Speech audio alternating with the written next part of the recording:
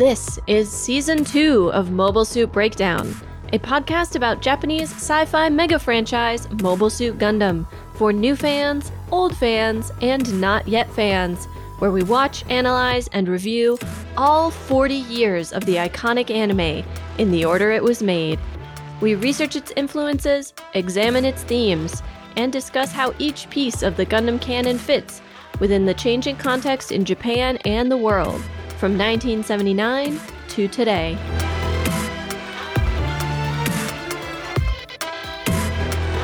This is episode 2.47, A Battle Among Gods, and we are your hosts. I'm Tom, a lifelong Gundam fan, and today I learned I'm older than Sirocco, and not like a little bit. Of course you are. And I'm Nina, new to Zeta and angry at Zeta. Again. Mobile Suit Breakdown is made possible by the support of 312 patrons and subscribers. Thank you all, and special thanks go out to our newest supporters, Peter, Mike, Clifford A, and Jigan Man. MSB would not be possible without your support. And a very special thank you this week to Ali, Brainchild, Richter, DJR, and Randy for sending us things in the mail. We love to get physical mail. If you feel like sending us something, the link to our wish list is at the bottom of our webpage, GundamPodcast.com, and you can send letters, cards, and so on to 8801 5th Avenue, Unit 90038, Brooklyn, New York, 11209. New York City is the only part of the state that hasn't started opening up yet, and I don't know if I'm ready for opening up or dreading it. That's a whole mood. That's all I got. This week we are covering Mobile Suit Zeta Gundam episode 46, Sirocco Rises. After the recap and our talkback, we have research on the Bulanoke Saman, its design, its name, and what it all says about Sarah Zabiarov.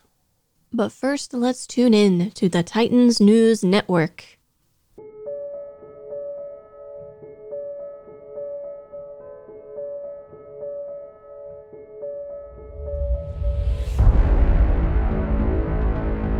It was the greatest tragedy in the sordid history of disaster. The Ayuk fleet has stopped. Why? Why waste precious mobile suits when they can just wait for Axis to smash us? Like a discus hitting an ice cream cone. Some have called it Chernobyl times 10. Or like if 3 Mile Island got hit by 5 Mile Island. All types to your mobile suits. Repeat, all types to your mobile suits. Hope is a weapon. There are 40,000 Titans in this space fortress. Ayuk mobile suits are capturing our transport ships. Escape is a mobile suit. The Zeta, it's coming back around! Survival is victory. Where are we going? The Gate of Zidane. No, I'm not going back. If we go there, we'll die. There's no hiding from this, Lieutenant. We have to rescue Captain Bask's kitten, Snuffles. From Wooder Brothers Pictures and the visionary director of Memento Murasame, Interplanetary, Man of Gundanium, and Barzam Begins. You can practically see it already. What? Axis. The audio drama adaptation of the TV version of the streaming movie event of the season, Zedan. And now the recap for Sirocco Rises.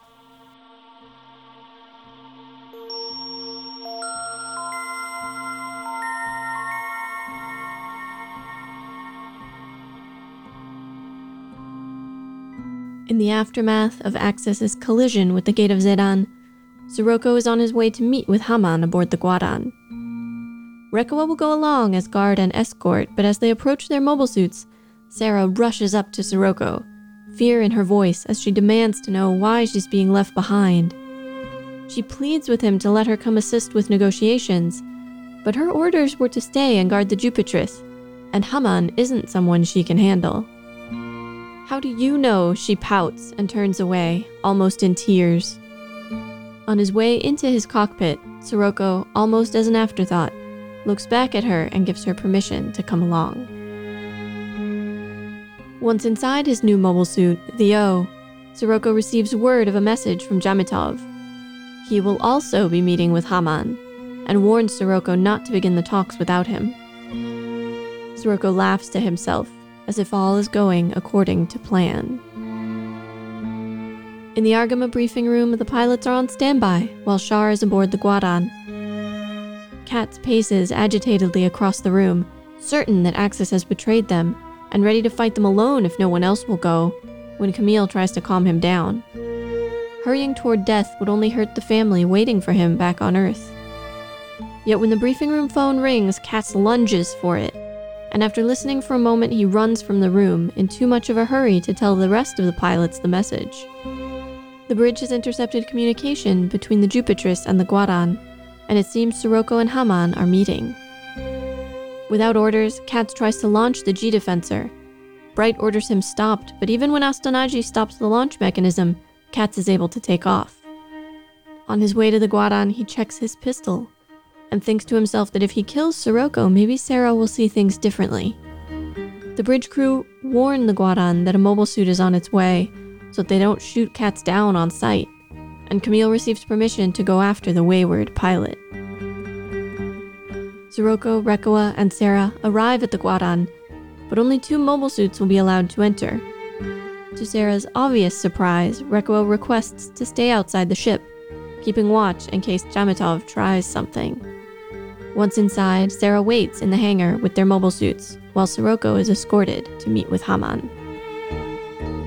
Deep inside the Guadan, Mineva plays violin for Shar, and he compliments her, saying that her playing has put him at ease. But he becomes suspicious when Mineva tells him she has to go. She is being moved to another ship. Close behind the Jupitress pilots, Katz arrives. He is permitted to land, but Haman specifically warns her crew that the Zeta should not be allowed on board. Still, Camille is able to deftly fly the Zeta through the rapidly closing hangar door, surprising the crew inside. He is shot at the moment he opens his cockpit, and does not have a chance to speak to Katz before the guards lead Katz away. Spotting Sarah, Camille pleads with her to go stop Katz, but she refuses to attempt it. He is going to try to kill Sirocco and Haman. Sarah cannot believe it, but Camille is certain he can sense murderous intent. While they argue, Katz pulls his pistol on the guard locking him up, and is able to disarm him. Working his way deeper into the ship, he tries to knock out another guard with the butt of his gun and fails. The guard knocks Katz back into a wall, and it is only by chance that Shar emerges from the next room in time to elbow the guard in the back of the head, knocking him out and saving Katz. On finding out why Katz has come, Shar tells him, "I will kill Sirocco and Haman," before ordering him back to the Argama. Jamitov has arrived, and he and Sirocco sit down with Haman. There are rumors that the Earth Federation is planning to cut ties with the Titans, though Jamitov scoffs at the idea.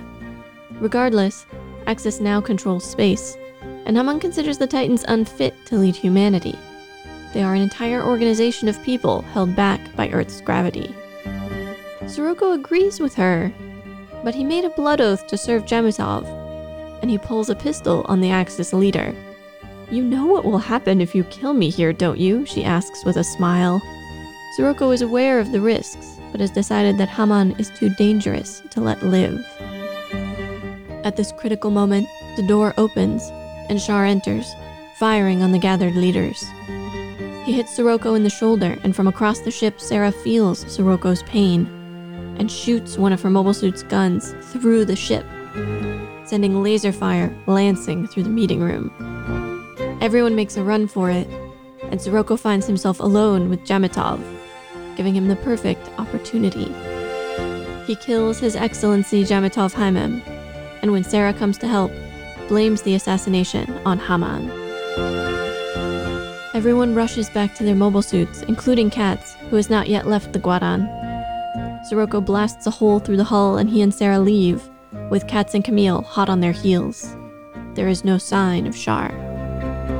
Once again able to communicate with the rest of the Titans' forces, Sirocco informs them of Jamitov's assassination by Haman, and tells them that his last words were that they need to crush the Guaran. Sirocco rallies the Titans' forces to avenge their fallen leader. The Argama launches its own mobile suits, and Haman sets out in the Kubile to distract the Titans from Axis forces leaving the stricken Guaran. Seeing this as his chance to eliminate Haman as a threat, Sirocco calls Rekoa and Sarah to him, and the three of them focus all their attention on the Kubile. Rekoa seems to have a clear shot, when out of nowhere the arm of her mobile suit is shot off. Sarah too is attacked, but not by the Kubile directly. A red aura, like rising flames, emanates from Haman. Sirocco concentrates, the space around him turning a sickly, black-speckled yellow. Time seems to slow, and he can see the Kubile's bits, small, highly mobile guns, controlled by Haman's new type powers. Once he knows what to feel for, Sirocco is able to shoot a few, and Haman is forced to acknowledge what a threat he is. Her aura grows, spreading out like the wings of a great bird, and lashes out, hurting Sirocco and damaging his mobile suit. Electricity arcs across his cockpit, as Sirocco's own aura, white instead of red, but otherwise just like Haman's, returns her attack. Both mobile suits emanate energy, but neither moves. Rekoa calls out, confused, but Sarah tells her, "Can't you feel it? They are fighting far beyond our reach."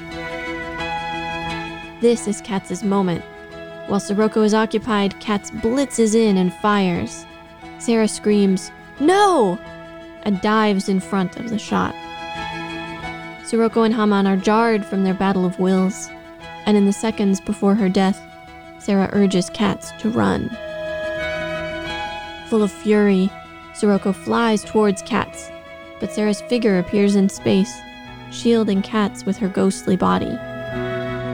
Sirocco seems stunned, but resumes his attack, only for Rekoa to get in his way when she launches her own attack on the G-Defensor.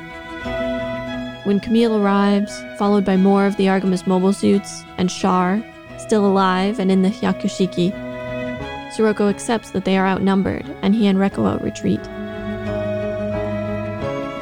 From a distance, Haman is pleased to watch the Titans and Ayug tear each other apart. She flies off to her new flagship, the Guamban. Katz is dazed. When Emma calls out to him, he tells her he was in a dream where he and Sarah were playing together as children. He sobs into his console. In the distance, the Guaran finally explodes.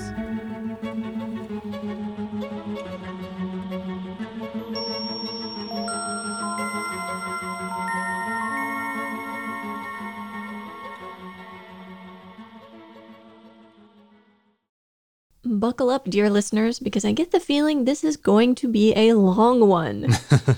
There is a lot to talk about this episode. Is there? Does that mean you don't want to talk about it? I mean, nothing really important happens in this episode, right? Let's start with the driest, but to my mind, some of the most interesting parts of the episode, which is to say, the politics. Uh-huh, all right. I think the most interesting question about the politics is, what did Sirocco intend at the beginning? Because throughout this episode, as the situation evolves, as agents of chaos like Katz and Camille disrupt the plans, Sirocco clearly adapts. Exactly. But what did he expect would happen at the beginning? If I had to anticipate... You literally have to right now. The impression I got at the very beginning of the episode is that he didn't think Jamitov would be at the meeting, and so I assumed he was going to make his own deal with Haman. He's held himself apart from the Titans basically this whole time. He has told several people that he thinks humanity should be in space. He has managed to sort of avoid being caught up in the Titan side of things so far. So until Jamatov butted in, it seemed like Sirocco was on his way to make his own deal with Axis. You don't think so? From that first scene when Sirocco is talking to Rekua, he says something that makes me think that Sirocco set up the meeting with Haman knowing that Jamatov would then intervene. Because otherwise, I can't see why Sirocco would have told Jamatov that he was going to meet with Haman. I think he was doing this intentionally to bait Jamatov. I think he wanted to lure Hyman out.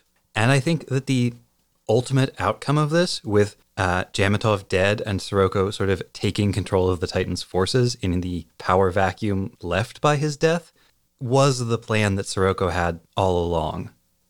Quite possibly. It is true that even had things not been interrupted, he could have killed Haman, and then assuming that her guards don't manage to kill him, he could still have killed Haimem. Oh, Jamatov got killed in the struggle. I managed to kill Haman to avenge him. He could have spun that, certainly. Yeah, I think Sirocco's ideal outcome is to emerge from that meeting as the only survivor. Oh, everybody killed each other. Oh my God. I just remembered what I actually thought when I was watching the scene. I was flipping back through my notes, and Sirocco's reaction to learning that he's had a message from Jamatov and it's, don't start the talks without me, I'm going to the Guaran. He laughs, and I'm like, oh, he's got a trap or something planned. He does the very evil, villainous laugh. Oh, he's so evil. So, yeah, I got the impression from that early point that some kind of trap was probably involved, but I do think in the earlier part of the episode, I foresaw a potential alliance between sort of Sirocco's faction and Axis. He could have laid a trap for Jamatov with Haman. And then been like, well, I guess I'm in charge of the Titans now. Haman, how about a partnership? Right. We're both Space Noids. We both think Space Noids should be in charge. I was a little surprised that he jumps to, you're too risky to let live. Yeah, because that's the other thing that complicates all of this. When he pulls the gun on Haman, he really does seem earnest in his desire to kill her. Well, and as we see through their battle shortly after, she is a threat to him, maybe more than any other individual person. And so if he had any sense of that beforehand, it's understandable then that he would want to remove her from the board, so to speak. Yes. And this episode makes really clear that Sirocco believes in the power and potential of individual people, both as resources and as threats. Because it's Haman that he says is too dangerous. It's Jamatov that he feels like he needs to kill. And it's Jamatov to whom he has pledged personal loyalty, not to the Titans, but to Jamatov. And at the end, even when he and Rekua are totally outnumbered and being swarmed by Ayuk mobile suits, it's only when Shar arrives that Sirocco is like, oh, now I'm in danger. We can't handle this. We need to retreat. My biggest question about all of this is, why does Jamatov agree to take a meeting? What does he think he's going to be able to achieve here? He has no cards. Well, he does say that he had been hoping to get Axis on his side again. But why would they bother? What does he have to offer? Nothing. Feels like sheer hubris. I think it is hubris. I mean, he's an old, inflexible guy who is accustomed to being the most powerful person in the room, in whatever room he happens to be in. Haman mentions, the Earth Federation's pulling away from the Titans anyway. And he's fairly confident that that will not be so simple. But with the Titans reduced as they are, what could the Titans do about it? Yeah. It also betrays a lot about the relative strengths of all these groups. That Sirocco, who to our knowledge commands just one ship. A really big ship. Well, right, but a really big ship is sort of equal at the negotiating table with the Titans and with Axis. He is acknowledged as a separate significant power, which we've always known that he gets away with a lot, and the only explanation for that is that they can't actually make him do anything, so he has enough power independently that they can't make him do anything. Mm-hmm. But it really, really gets highlighted in this episode how powerful he must be in his own right, that He can blow off battles and undercut the Titans, and there's nothing they can do. And that is shown in a couple of other ways in this episode, not explicitly, but through clear implication. For example, even leaving aside his own personal power demonstrated in the fight, in the last couple of episodes, we've seen the Bolinok Saman, the Pallas Athena, and now the O, all three of which are mobile suits that were designed by Sirocco and his faction and manufactured on the Jupiterus. He has the capability to produce extremely powerful, advanced mobile suits. We've heard a little bit about Jupiter in the past. We know there are mining facilities there for very useful minerals and chemicals. One imagines there must be some kind of settlement, some kind of colony near there to support the miners, and maybe a community has built up around that that's more permanent. But we don't know what... Does he represent some kind of space community, or does he really just represent himself and his ship and the people on it? Yeah. They also managed to drop these very small hints that tell you a lot. Like when Minerva mentions to Shar, "Oh, I'll be glad when we don't have to move around so much. I hear Side 3 is beautiful. I hear it's like Shangri-La." She assumes that they will control Side 3. It has been indicated to her that they will control everything. Well, once they have restored the Zabi clan. And during the meeting, Haman talks about herself as already controlling space. She has achieved dominance in space. But the other really interesting thing about that meeting is visually, it is set up for us, the audience, to feel it as incomplete. Because the table they're sitting at has 4 chairs, and it's just the fact that the table has 4 chairs is not in and of itself significant, but the way they show this, Sirocco and Hyman are sitting opposite each other. Haman comes in, she sits down, and then the camera pulls out, and as it pulls out, it zooms out until we can see the 4th chair in the frame, and then it cuts, and it cuts to the eye catch. This is the midpoint of the episode, and it feels like a very significant shot to me. And I wonder, who should be sitting at that 4th chair? Well, frankly, Ayug. But Ayug has proven itself not very good at the political side of things. Over and over and over again. They're really not playing the political game here. Shar is actually on the ship. Shar would be the natural 4th person at this conference. But he has been excluded. We get the sense, though, that they have sort of allowed themselves to be excluded. Because when Katz arrives, Haman is a little surprised that Ayug would make a move right now, but she assumes they're making a move, right? Right. She assumes this is a political action and is sort of ready to deal with that, to deal with a political move on the chessboard by this group, her erstwhile allies. So here's the problem, though, because everybody on the Argama is waiting for Shar to return. They know Shar is on the Guadan. It's not actually clear what Shar is doing there besides sitting in on Minerva's violin practice. And I think there's an open question about whether or not Shar actually intended to return to the Argama before encountering Katz in the hallway, but we'll save that for later. Shar, as the effective leader of Ayug at this point, is responsible for playing the political game. And unfortunately, Ayug has put all of their hopes on this person who he's totally inadequate to the level of scheme hatchery that Haman, Sirocco, Jamatov, and Bask all engage in like second nature.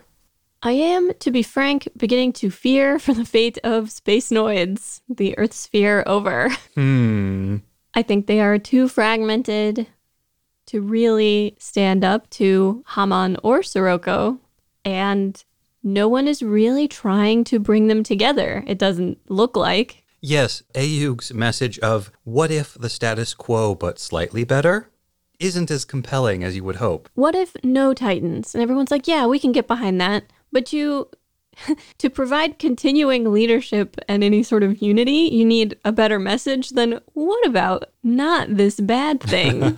Ayug has not produced a compelling counter-narrative. There's no, when Ayug wins the war, the Ayug Executive Council will, guide Space Noids towards a better future. It's just like, what if we get rid of the Titans and then the current completely broken Federation governance system continues, but maybe in space now? Like, that's the closest they've come to giving us an actual idea for how to improve the world. Politicians, but in space. Yeah, I feel like we've mentioned this a few times. There's no clear presentation of vision. There's no clear statement of what exactly AUG stands for. Right. The Titans have a vision: crush AUG, dominate space. And the Earth. Dominate everyone. Axis and Haman, they have a vision: crush AUG, crush the Titans, dominate space, ignore Earth, maybe crush Earth. They don't super seem to care about Earth except as a potential bargaining chip against other people. Unless Earth started to get a little bit restive. Well, yeah. I was very disappointed in this episode. There's the moment when Haman comes in and Jamitov is like, oh, are you late because you were busy making more cyanide gas? And at first, having completely forgotten the events of last episode, I thought, oh, does this mean that Axis has been manufacturing cyanide gas this whole time and supplying the gas that the Titans use on colonies? Oh, that's so like dark and oh, the machinations. And then Tom reminded me that she tried to poison Jamitov last episode, and he's probably talking about that. Yeah, probably. But it would have been cooler if it were my thing. Yeah, you should be allowed to write Gundam. Retroactively. Zeta Gundam remake, but Nina writes it.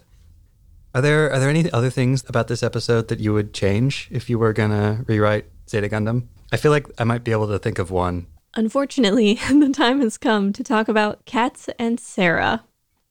Now, you say unfortunately. With one very specific and significant exception, I actually really like a lot of what they do with both characters in this episode.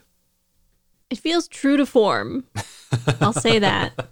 I also think it's revealing about a lot of what Zeta Gundam has to say about these characters and the idea of heroism. But we'll get there in good time. They sort of run parallel to each other the whole episode because we have both of them acting as though they can take on the world by themselves. Sarah suggests to Sirocco that he should leave the negotiations with Haman to her. I don't know how he didn't laugh in her face. What? just the idea of it. What the what? You negotiate with Haman. But I get what she's trying to do, right? She's feeling excluded. She wants to be useful to him. She wants to be involved. And she really does feel invincible and like she can take on the world and accomplish anything, like many 15-year-olds do. And is desperately afraid of being forgotten, being left behind. Yeah, I was curious how you interpreted, there's a line from Rekoa. Mm-hmm. First, she tells Sarah, Sirocco treats us both the same. Then she thinks to herself, after Sarah has already gotten in the mobile suit, Sirocco's the only person who's ever treated me like a woman. So was she lying to Sarah to be comforting, or does she think Sirocco treats them both like women? I zeroed in on this line too, actually. I thought about it a bunch, so I'm glad you asked about it. Because I think the key to understanding these two lines is actually the line from Sarah in between. Because what Sarah says is, if I had defected from AUG, then I could be his advisor too. Sarah is trying to hurt Rekoa by reminding her of this bad thing that she did, of treachery, of switching sides. And suggesting that it is the only thing that makes her special. Rekoa responds as though she has not been hurt by this to Sarah. But once Sarah leaves, Rekoa thinks to herself, Sirocco is the only man who's ever treated me like a woman. She is reminding herself of the justification for her treachery. So it's more internal. Yeah.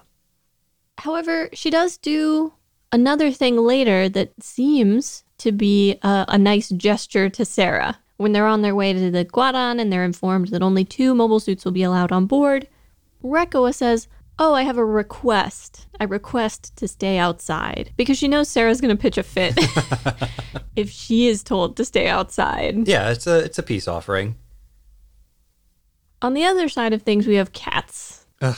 The word I wrote down to describe him in that scene in the briefing room is antsy. He just cannot sit still. It's what he's been going on about for episodes now. He is convinced that Haman is going to betray them. He's worried that Shar hasn't come back. It's just a matter of time, and we need to act now before we are betrayed. And he makes as if he's going to go take off by himself, and he says, I'll fight them alone. He seems to hear Camille when Camille says, rushing to your death is going to make a lot of people unhappy. Specifically people on Earth, your family. But that only lasts as long as them hearing about what sounds like evidence of treachery, and Katz takes off by himself in an apparent suicide mission, because how can he possibly imagine he's going to survive that? Except that his motivations have changed. When he's talking about it later, he doesn't say, I'm going to kill Haman. He says, I'm going to kill Sirocco, and then Sarah will be free. It'll change how Sarah feels about stuff. Because killing a woman's lover always makes her fall in love with you. That's how that works. That never backfires on anybody. Maybe he is selflessly sacrificing his chances with her in order to free her from this psychic vampire. That is not the vibe I get from him at all in that scene.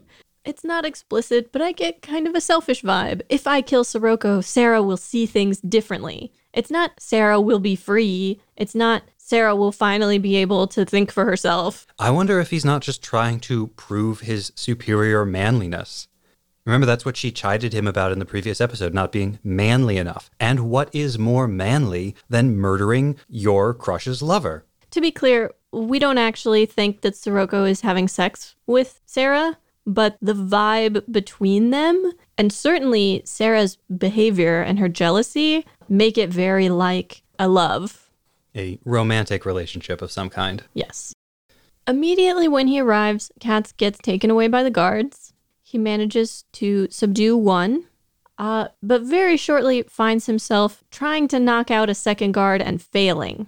I felt for him, but also thought he should have anticipated this. Regardless of how much training he has, regardless of how prepared he was, he's a 15-year-old going up against grown men. And he's not a large 15-year-old. And these men are not weak or unprepared or untrained. These are Axis soldiers. They are going to be just as, if not more, prepared and trained compared to him, and have a height advantage, and have reach advantage, and be heavier than he is, which matters a lot. He's disadvantaged in every possible way. Yes. I think this scene is actually really important for understanding what the episode is saying with Katz. So keep it in mind. It is pure luck that Shar is in the next room, hears this, and comes out to save Katz's bacon. When Shar tells Katz, I'm gonna go kill them, you go home now, was that Shar's plan all along? To kill Haman and Sirocco if he had a chance? Or is he just winging it because Katz showed up and threw a wrench and everything? He sounds like he's winging it. He does, doesn't right? he? But this is something that he's wanted to do for a long time. He also may know that the only way he'll get Katz to go home is if he says he's going to go kill these people. But then he does go and try to kill them. Look, it's not the first time that Shar has stolen a gun and then navigated the hallways of the Guadan intending to assassinate Haman Karn. This exact same thing happened before. He just got closer this time. While all of this is happening, we have Camille just barely managing to get on the ship. Telling them Katz's plan is kind of a bold play, because if his goal is to save Katz, telling them that Katz is an assassin may not help. Yes. This scene is hysterical, though, because Camille and Sarah are having this intense conversation, and the two guards are there, and they keep, asking Camille questions about the things he's saying. Wait, what? Are you being serious right now? And they're just ignoring them, because they are not important. They are not sad psychic teens. Camille, because he understands things now, asks Sarah to stop Katz. Sarah, either willfully or because she does not understand things, is like, I don't work here. I can't stop Katz. You notice when she's sitting in the cockpit before Sirocco gets wounded, she's hugging her pilot helmet. Mm-hmm. It's a very interesting pose she's in. It says a lot about her anxiety, her vulnerability. It looks like someone hugging a pillow or a stuffed animal or, In what was a very shocking moment in the episode for me, when she senses Sirocco get wounded by Char. Char shoots, he only hits Sirocco in the shoulder. She fires her mobile suit gun through the hangar and into the Guadon. I think that's the first time we've seen a mobile suit fire from within a ship, and it is a lot. It's the centerpiece of the episode. She manages to avoid killing any named characters. She's just got those good new type senses. Yeah, I wondered about that because it feels like a completely unthinking, almost reflexive response. It does not feel like something that she thought and concentrated and was like, all right, let me not hit Sirocco. It just happened. And I don't know if we're meant to think that she lucked out and didn't kill Sirocco, or that subconsciously her new type senses are so carefully attuned to him. I think it has to be that. She was doing it intentionally, and she was having enough of a new type moment that she could tell exactly where he was and not hit him. And that's well within the sort of package of new type powers that we've seen people use before, especially in First Gundam. Amuro was really good at looking at a spaceship and knowing exactly where to stab it in order to destroy it. Everybody leaves the Guadon. We get our big set piece battle. Your mention of everyone leaving the Guadon made me think of this. There is a visual motif that happens 3 times in this episode, and therefore you know it's important, which is people, usually cats, but on at least one occasion Camille, trying to force their craft through a hole that is either the wrong size or the wrong shape, or like the first time he does this, it's when he's trying to take off from the Argama and they stop the catapult. And so he like forces his ship out. And then the second time is Camille, as they're closing the door to the Guadon, he just barely manages to alley-oop in before it closes. And then at the end, it's Cats. And they actually spend some time showing Cats really struggling, trying to get the G-Defensor out through the hole that Sirocco blasted in the hull. And of course, this is an episode about characters shoving themselves into situations and places they really should not be.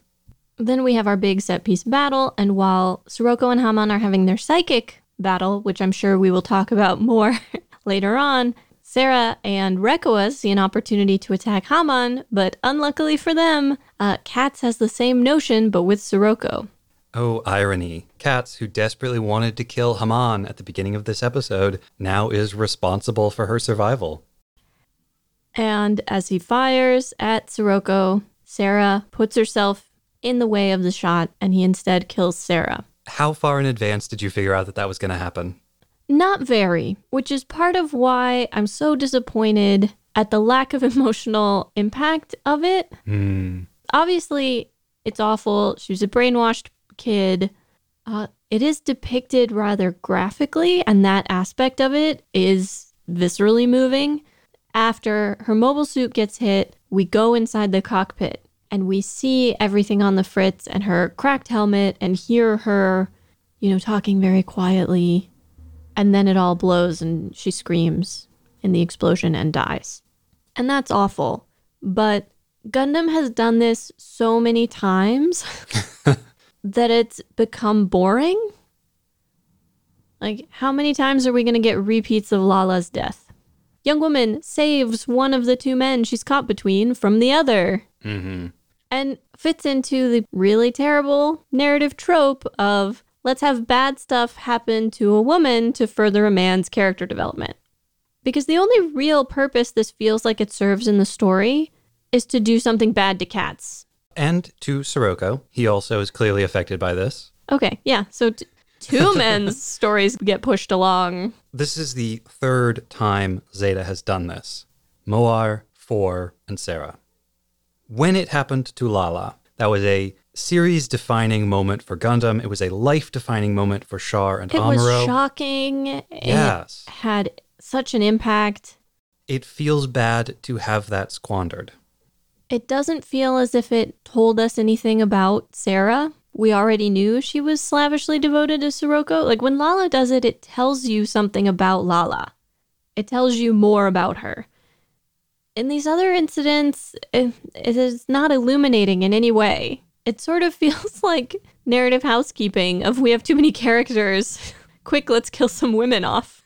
Not to discount Apoli's death last episode. We may very well be entering the part of the series where it's a memorial and episode kind of thing, since we are coming up on the end. We devoted some time to talking about ways in which we think Sarah's death could have been made more impactful. For example, I think the simplest one is Katz kills Sarah intentionally. For one, that would totally upend the trope of the woman interjecting herself and then accidentally being killed. It would also require Katz to reckon with Sarah as a person with her own agency who needs to be stopped, rather than just a puppet who is being manipulated by Sirocco. Alternatively, she could be killed by one of his comrades on the Argama, and it could cause him to break with Ayug. It would not be as complicating. It would not be as sort of interesting necessarily, but she could be killed by Sirocco if it seemed like, that Katz was finally getting through to her and that she was maybe actually going to go over to Ayug. Or just invert it. Sirocco has a bead on Katz. He's going to fire. Sarah interposes herself, says, don't fire on Katz. He's been kind to me or whatever. And then Sirocco is just like, whatever, and blows a hole through Sarah trying to get to Katz. While that still has the feeling of the woman interjecting herself between the two men, in this case, she's not doing it fully aware that she is going to die. It's not meant to be a self-sacrifice. And it highlights the degree to which Sirocco uses people and they are disposable to him. And that is something this episode does want to tell us about Sirocco, because after Sarah dies, when her ghost is protecting Katz, Sirocco does not care about Sarah's wishes. He is angry at the loss of Sarah, but not as a person, not because he respected her for who she was, merely because she was extremely useful to him.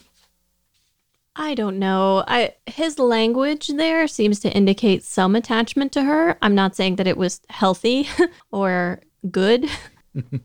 But in the same way that Katz thinks that Sarah was being controlled by Sirocco, Sirocco seems to think that Sarah was being sort of unnecessarily confused by Katz, right? Mm-hmm. That Katz had gotten into Sarah's head and made things worse for her. Because Sirocco, as a man, can surround himself with as many women as he wants. But for a woman to be pulled in different directions by two different men, I mean, that is unacceptable. And if the manner of the death in and of itself is not enough to convince you, they make quite explicit that they are referencing Lala at the very end of the episode when Katz tells Emma, I had a dream of myself and Sarah playing in a field. Which, if you'll recall, right after Lala dies, Amuro has a vision of himself and Lala in an alpine meadow, chasing after each other as children. This last line Katz has is great writing, because Katz is waking from a dream. Both in that moment, he's coming out of this vision he had of Sarah, but he's also awakening from the dream of being a hero, of being able to save her, of being able to win the whole war himself, and to never suffer or sacrifice or lose anyone that he cares about. I think this episode is really about taking these two children and their ideas of being heroes, being important, and ripping it to shreds. And it happens, from that first fight between Katz and that guard, when the guard just totally overpowers him. And it happens at the end where Katz goes out to try to save Sarah, and by the end of it, he's killed her. It has been a long time since we've had any sort of mystical woo-woo new type stuff happen in an episode. Woo type. Woo type. I would say the closest so far is probably when Sirocco arrives at that battle on the moon and everybody can feel his aura for probably miles. That sort of green and black background takes over everything. That's the closest we've gotten so far in Zeta. And here we have auras that appear in space like huge phoenixes and that actually fly at each other and that lash out at each other and that cause not just physical pain to each other, but also appear to be damaging their mobile suits. Yeah, Siroko's is like exploding with sparks. But you said phoenixes. I thought they looked more like ghosts or demons. Something about the wing shapes unfurling and the fact that the shapes do look a bit like fire is what made me think phoenixes. But at various points, they have the face of the person superimposed over the sort of winged shape, which is definitely ghost or demon-y.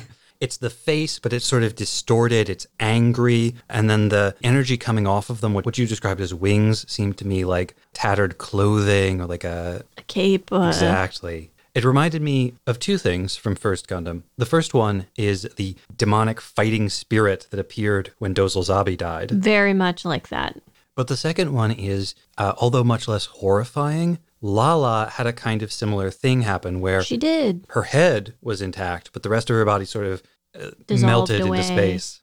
Yeah. This feels so much more deliberate than either of those. This is two people who have an ability that they can use consciously. You know, when Sirocco wants to find the bits, he closes his eyes and concentrates. This is a thing that he has control over, that he can do on purpose. Again, another reference to First Gundam. Amuro, we saw do the same thing. He could close his eyes, he could focus, and he could see not just where the bits were, but where they were going to be. And this is another battle that shows just how outclassed Ayug are. Does Ayug have someone who can do that? Because if they don't, how are they exactly going to compete with these two forces? How are they going to stand up to Haman or Sirocco when they are such powerful new types that they can really control and target their ability in this way? As you pointed out, we've seen Amuro do something similar, though not perhaps as powerful, and he's back on Earth. We know that in a lot of ways, Char is sort of stunted as a new type. Yeah, he's certainly not on this level. And while Camille is certainly getting stronger and sort of developing his abilities, we have not had any indication of this level of power from him.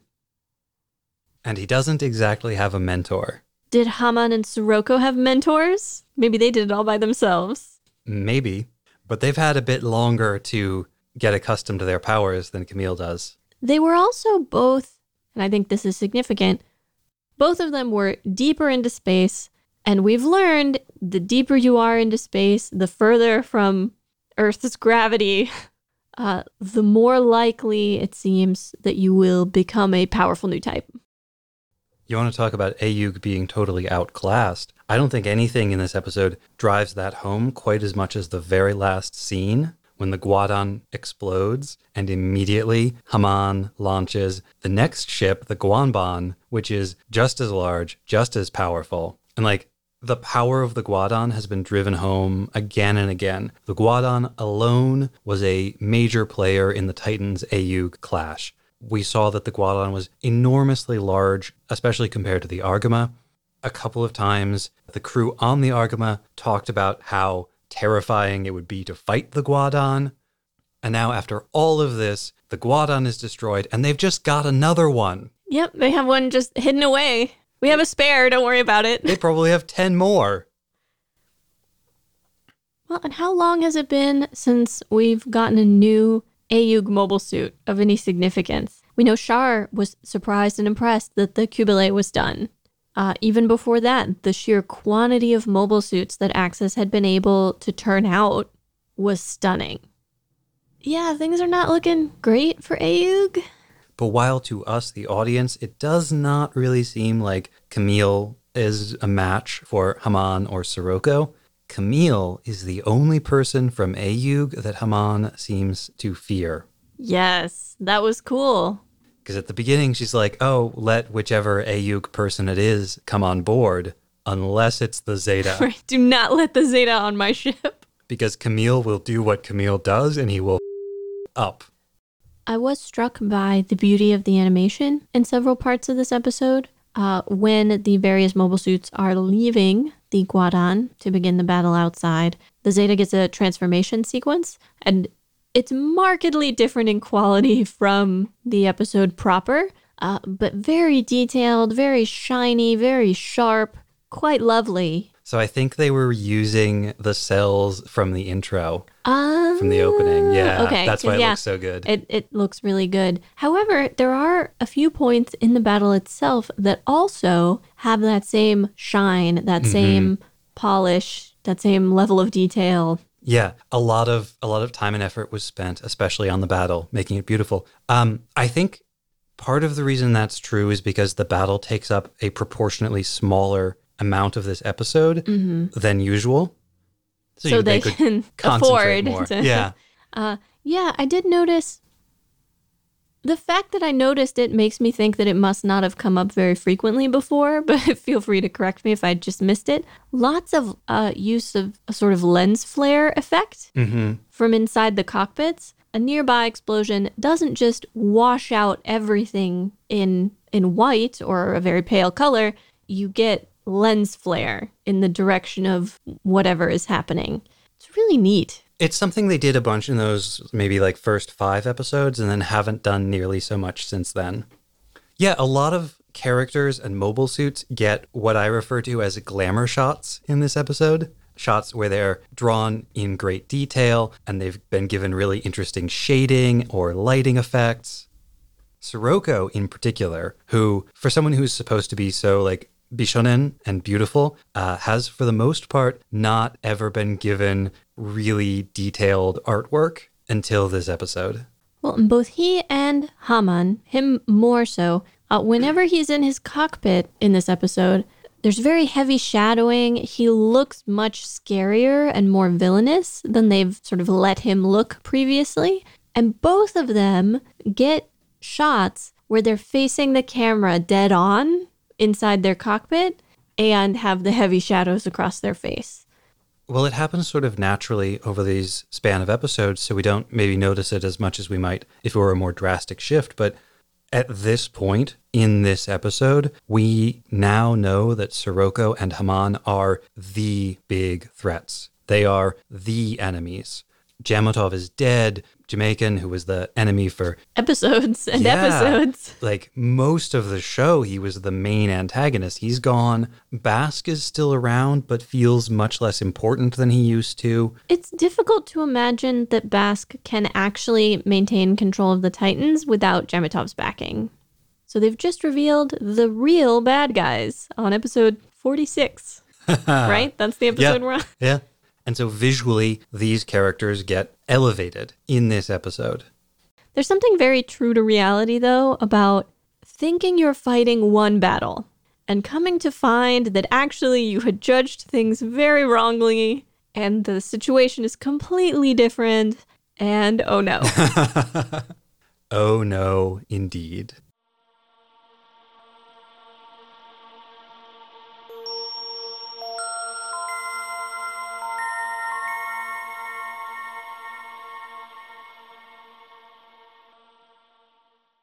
And now the research on the Bolanok Saman mobile suit.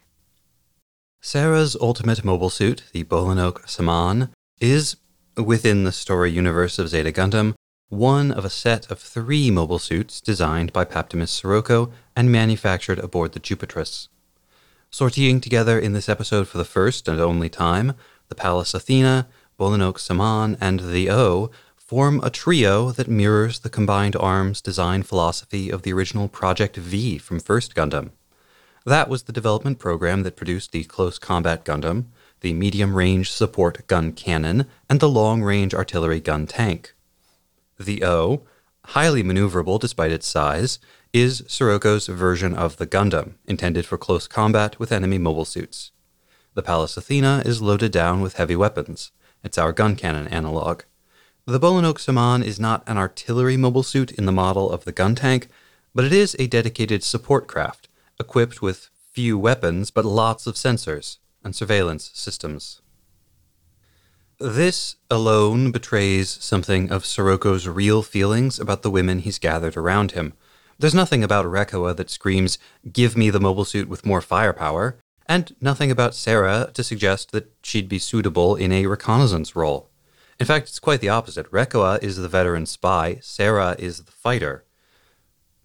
Sirocco likes to make the women around him feel as though they are important to him as individuals, but he started work on these 3 mobile suits long before he met either of them. He designed their mobile suits and he imagined the way that they would all work together before he ever met the women who would end up filling those roles. So in effect, he's been trying to force Sarah and Rekoa into his conceptions of who they should be, his ideas of the ideal wing women. It also makes clear that he was always planning on having more than one woman in his orbit. Sure, that's a good one. Why put Sarah in the Bolanok Saman then? Well, she is the more sensitive new type. Presumably, Sirocco imagined that the combination of the mobile suit's sensors and Sarah's new type abilities would work together to make her an effective reconnaissance unit. If only her temperament had been remotely suited to this kind of job. Rekoa's trauma in the war has made her malleable enough that she doesn't really mind remaking herself in the image of Sirocco's ideal advisor/girlfriend. But she's never been able to make herself as ruthless with her old comrades as he would like. So she's really not the best pilot for the heavy weapons mobile suit. And as for Sarah, her youth and naivete have made her susceptible to Sirocco's manipulations. He must have seemed so wise and powerful to her. But whatever Sirocco wanted from her, it's clear that the jealousy Sarah felt toward Rekoa was already starting to undermine her usefulness to him. Although the Bolanok Saman's appearance and capabilities have less to do with Sarah as a person and more to do with how Sirocco planned to use her, the name of the mobile suit actually does have something to do with Sarah. And now, for this, we have to go back into the real world, where the Bolanok Saman, or in Japanese, Borinoku Saman, was designed by uncredited animator and mechanical designer Nobuyoshi Habara, not by Paptimus Sirocco. English fans trying to puzzle out the meaning of Bolanok Saman have tended to fixate on the Saman part, probably because Bolanok sounds like nonsense, and Saman, when anglicized, is spelled pretty similarly to a major holiday celebrated in the ancient Celtic religion. Since the names of its partners, the O and Pallas Athena, both have strong religious overtones, and yeah, I'll get to those in their own episodes in good time, this Celtic holiday feels intuitively like the right direction. But there are 2 problems with that. First, while the holiday I'm talking about is spelled as though it would be pronounced Samain or Saman, it's actually pronounced Samhain or Samhain.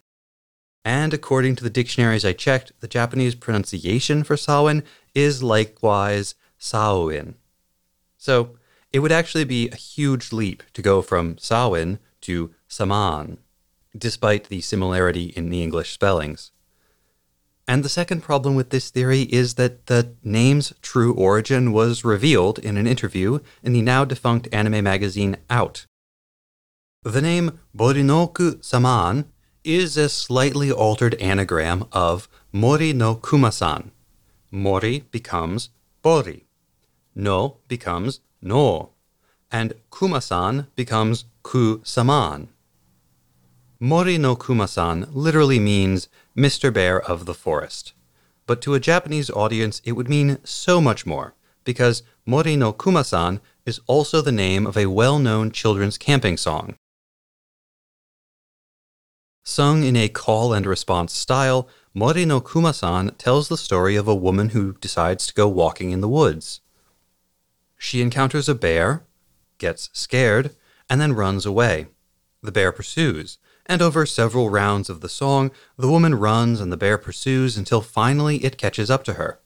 But although she expects to be mauled, instead, the bear reveals that it has been chasing her in order to return an earring, which she had dropped in the woods. She thanks the bear and begins to sing the song about her experience.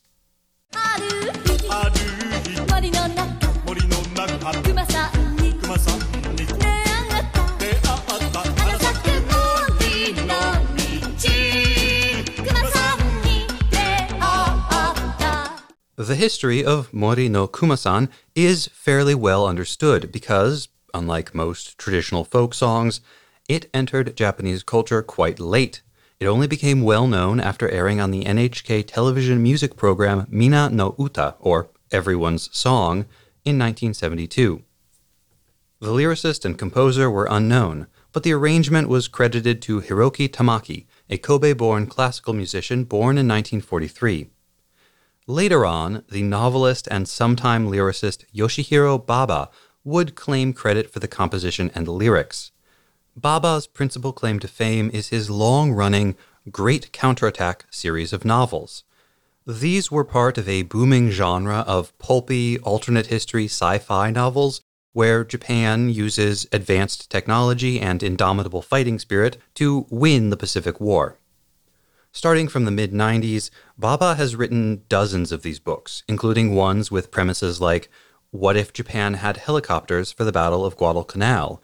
What if the super battleship Yamato shelled Oahu? And what if Japan and the United States teamed up to attack Korea? It's not what you expect from the lyricist for children's campground sing-alongs.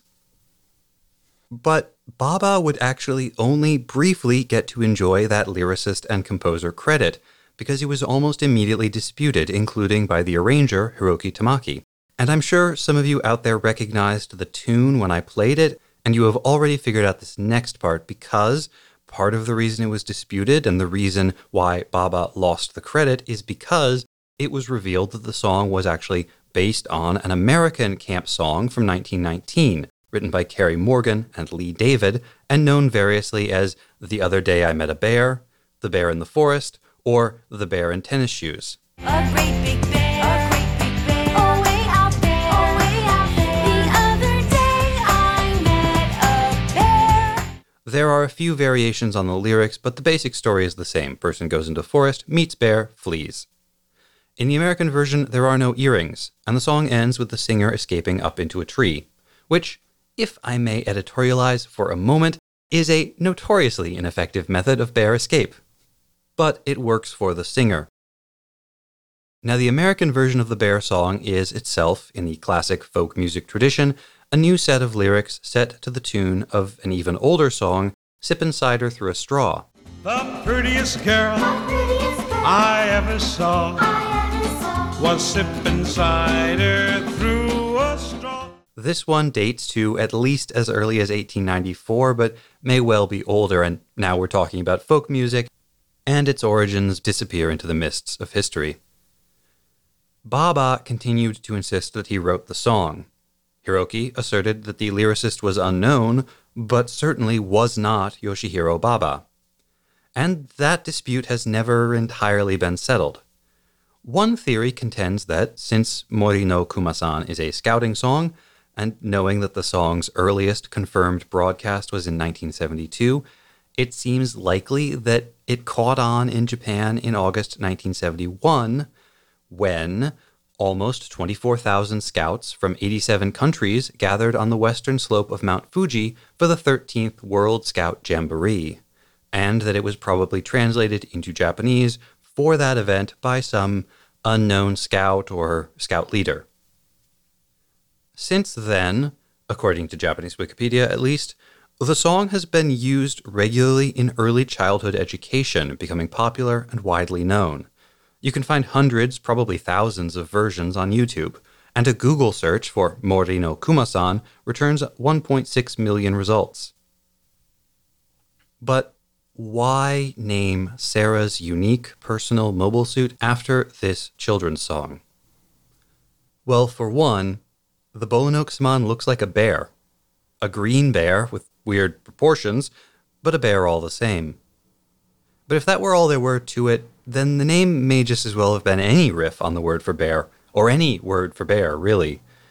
But instead they picked this particular children's song, and that is because underneath all the brain poison and space murder and unrequited love triangles, Sarah's a child.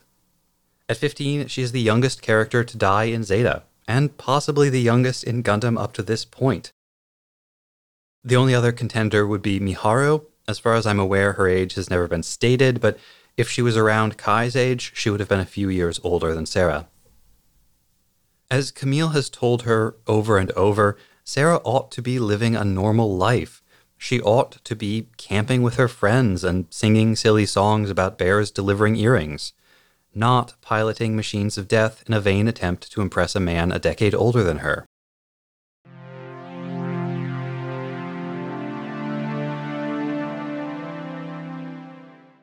We feel deeply conflicted about Sarah Zabyarov's death, both the fact of it and the way in which it is told. That makes memorializing her difficult, and means that where normally we would choose just one poem, song, or story to talk about a significant character's death, with Sarah we've chosen several. There are many stories of women who die at the hands of a man who loves them, often because she has chosen someone else or betrayed him in some way. But this is usually on purpose. We know Katz didn't want to kill Sarah. In many ways, Sarah commits a classic heroic sacrifice, an act of true love, taking a killing blow meant for the person she was devoted to. Yet in this case, it disturbs us. Sirocco does not seem worthy of her devotion or the sacrifice of her life. The ideals she professed herself willing to die for are vague, opaque to us even now. But she is still willing to die, something we've known since Camille captured her on that asteroid. That willingness to die, even a hurrying toward death, is reflected in Katz in this episode, as he rushes off to fight an army single-handedly, heedless of the harm his death would cause.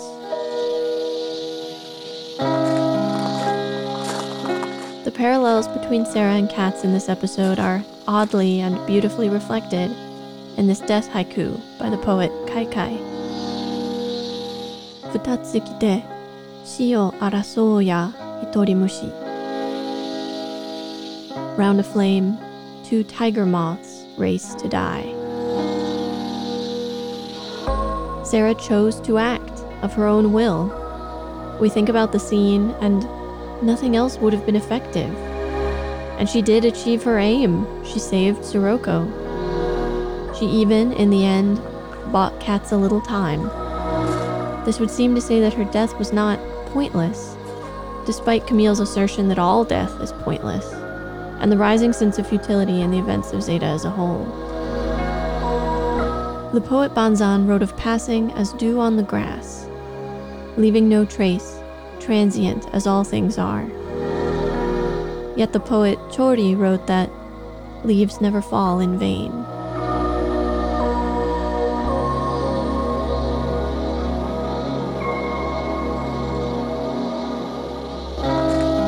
There are many stories where one part of a love triangle attempts to kill their rival, but this is usually an act of pure jealousy.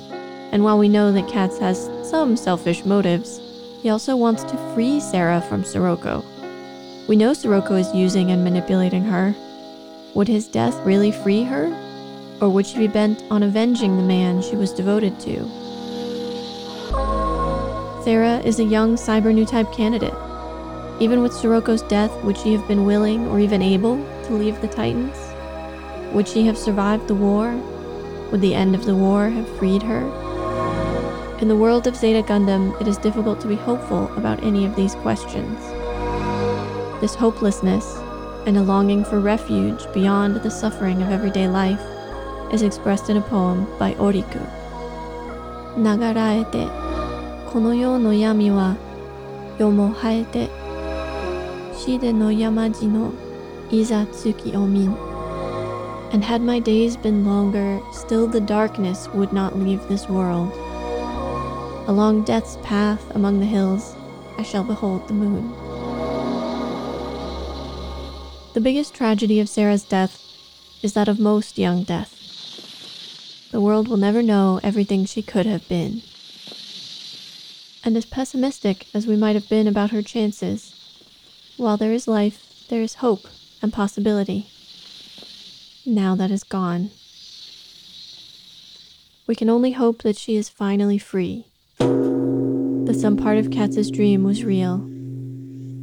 That part of Sarah lives on, in a beautiful place with no war.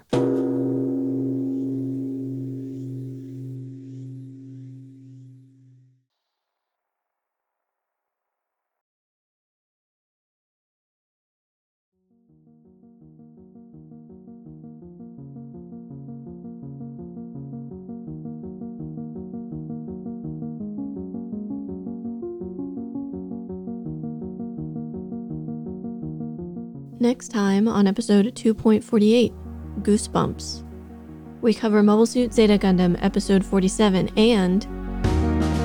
Won't somebody do something about cats? Operation Maelstrom. I think Bright's gone soft. Camille's giant bleeping cannon. Drat. This is why I never work with teens. The thread of fate. No, cats, this is my giant cross-shaped rifle to bear. And we have always been at war with Axis Zeon.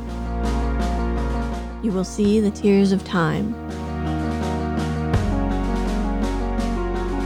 Remember to do all of the podcast things. Subscribe and review Mobile Suit Breakdown wherever you get your podcasts. Then pledge your undying devotion to Mobile Suit Breakdown on Patreon, where you can find great bonus content, get access to the MSB Discord, get exclusive MSB merchandise, and, support the podcast.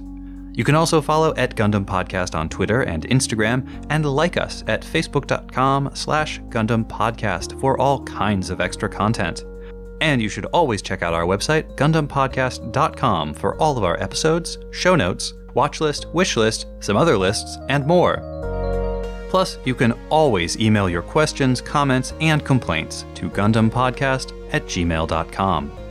Or share your wrong Gundam opinions with the world by shouting, "Seeing a young, new-type woman die, throwing herself between her lover and a deadly attack hits harder every time they repeat it." Out your window at passersby. We might not hear you, but the world needs to know. The TNN this week featured the song Chance by Kai Engel, as well as the voice talents of listeners Jameson, J.R. Schmidt, Manny Fresh, Crimson, Turlook, Paragon, Hobbs, and M. Marco. Special thanks to Hobbs, who suggested the name of Captain Basque's kitten. The research piece for the Bulanoke Saman included brief segments from Mori no Kuma-san from the Ranma Half anime soundtrack, The Other Day I Met a Bear, as arranged by Naoki Tamura and performed by Amy B for Kids TV Japan, and Sippin' Cider Through a Straw, as performed by Chubby Checker. The selections are used pursuant to the fair use provisions of U.S. copyright law. The tribute to Sarah Zabiarov includes the song Uro Uro by the Kyoto Connection. The intro song is Wasp by Misha Dioxin, and the closing music is Long Way Home by Spinning Ratio. You can find links and more in the show notes.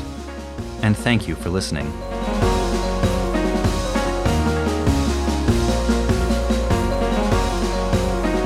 Because yes, somehow Sirocco is supposed to be 26, because Gundam still does not know how age works. Does that make Rekkoa older than him? I will check that real quick. I bet Rekkoa is like 24. I would have pegged her as older. Right? Late Gundam 20s. doesn't know Yeah. how age works. 23. Rekkoa is supposed to be 23. No. Yes. No. Yes. But I'm telling you no. How old is Bright? Like 12? No, Bright's definitely 50. No, he doesn't have any scars. That's true. If you were 30 or older, he would be gray-haired by now. He would be very grizzled.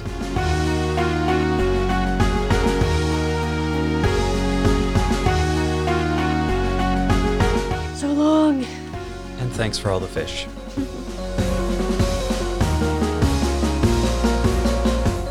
Unfortunately, I just remembered something from the thing we just finished talking about. All right. So You say your thing, and I'll just do my editing wizardry.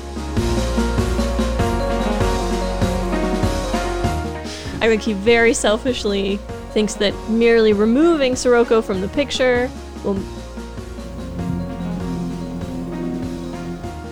red Camaro. Of course it was.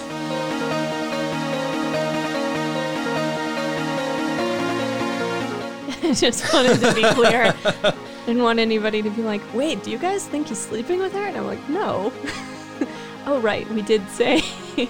I do think he would lose. I think he would lose a lot of his power over her if that ever actually happened. Yeah, probably.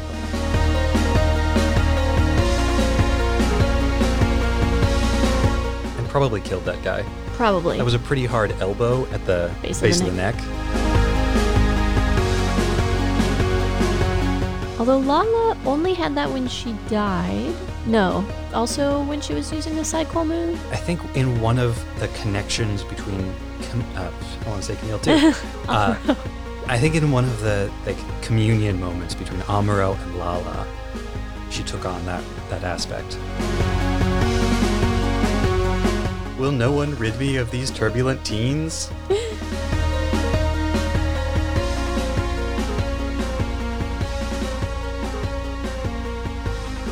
Hey, was that Tom Thompson reading the promo for Zedon? I thought he was dead. Oh no, I can see why you would think so, Lieutenant Commander Nina's daughter, but that's merely Ensign Duo Tomgina.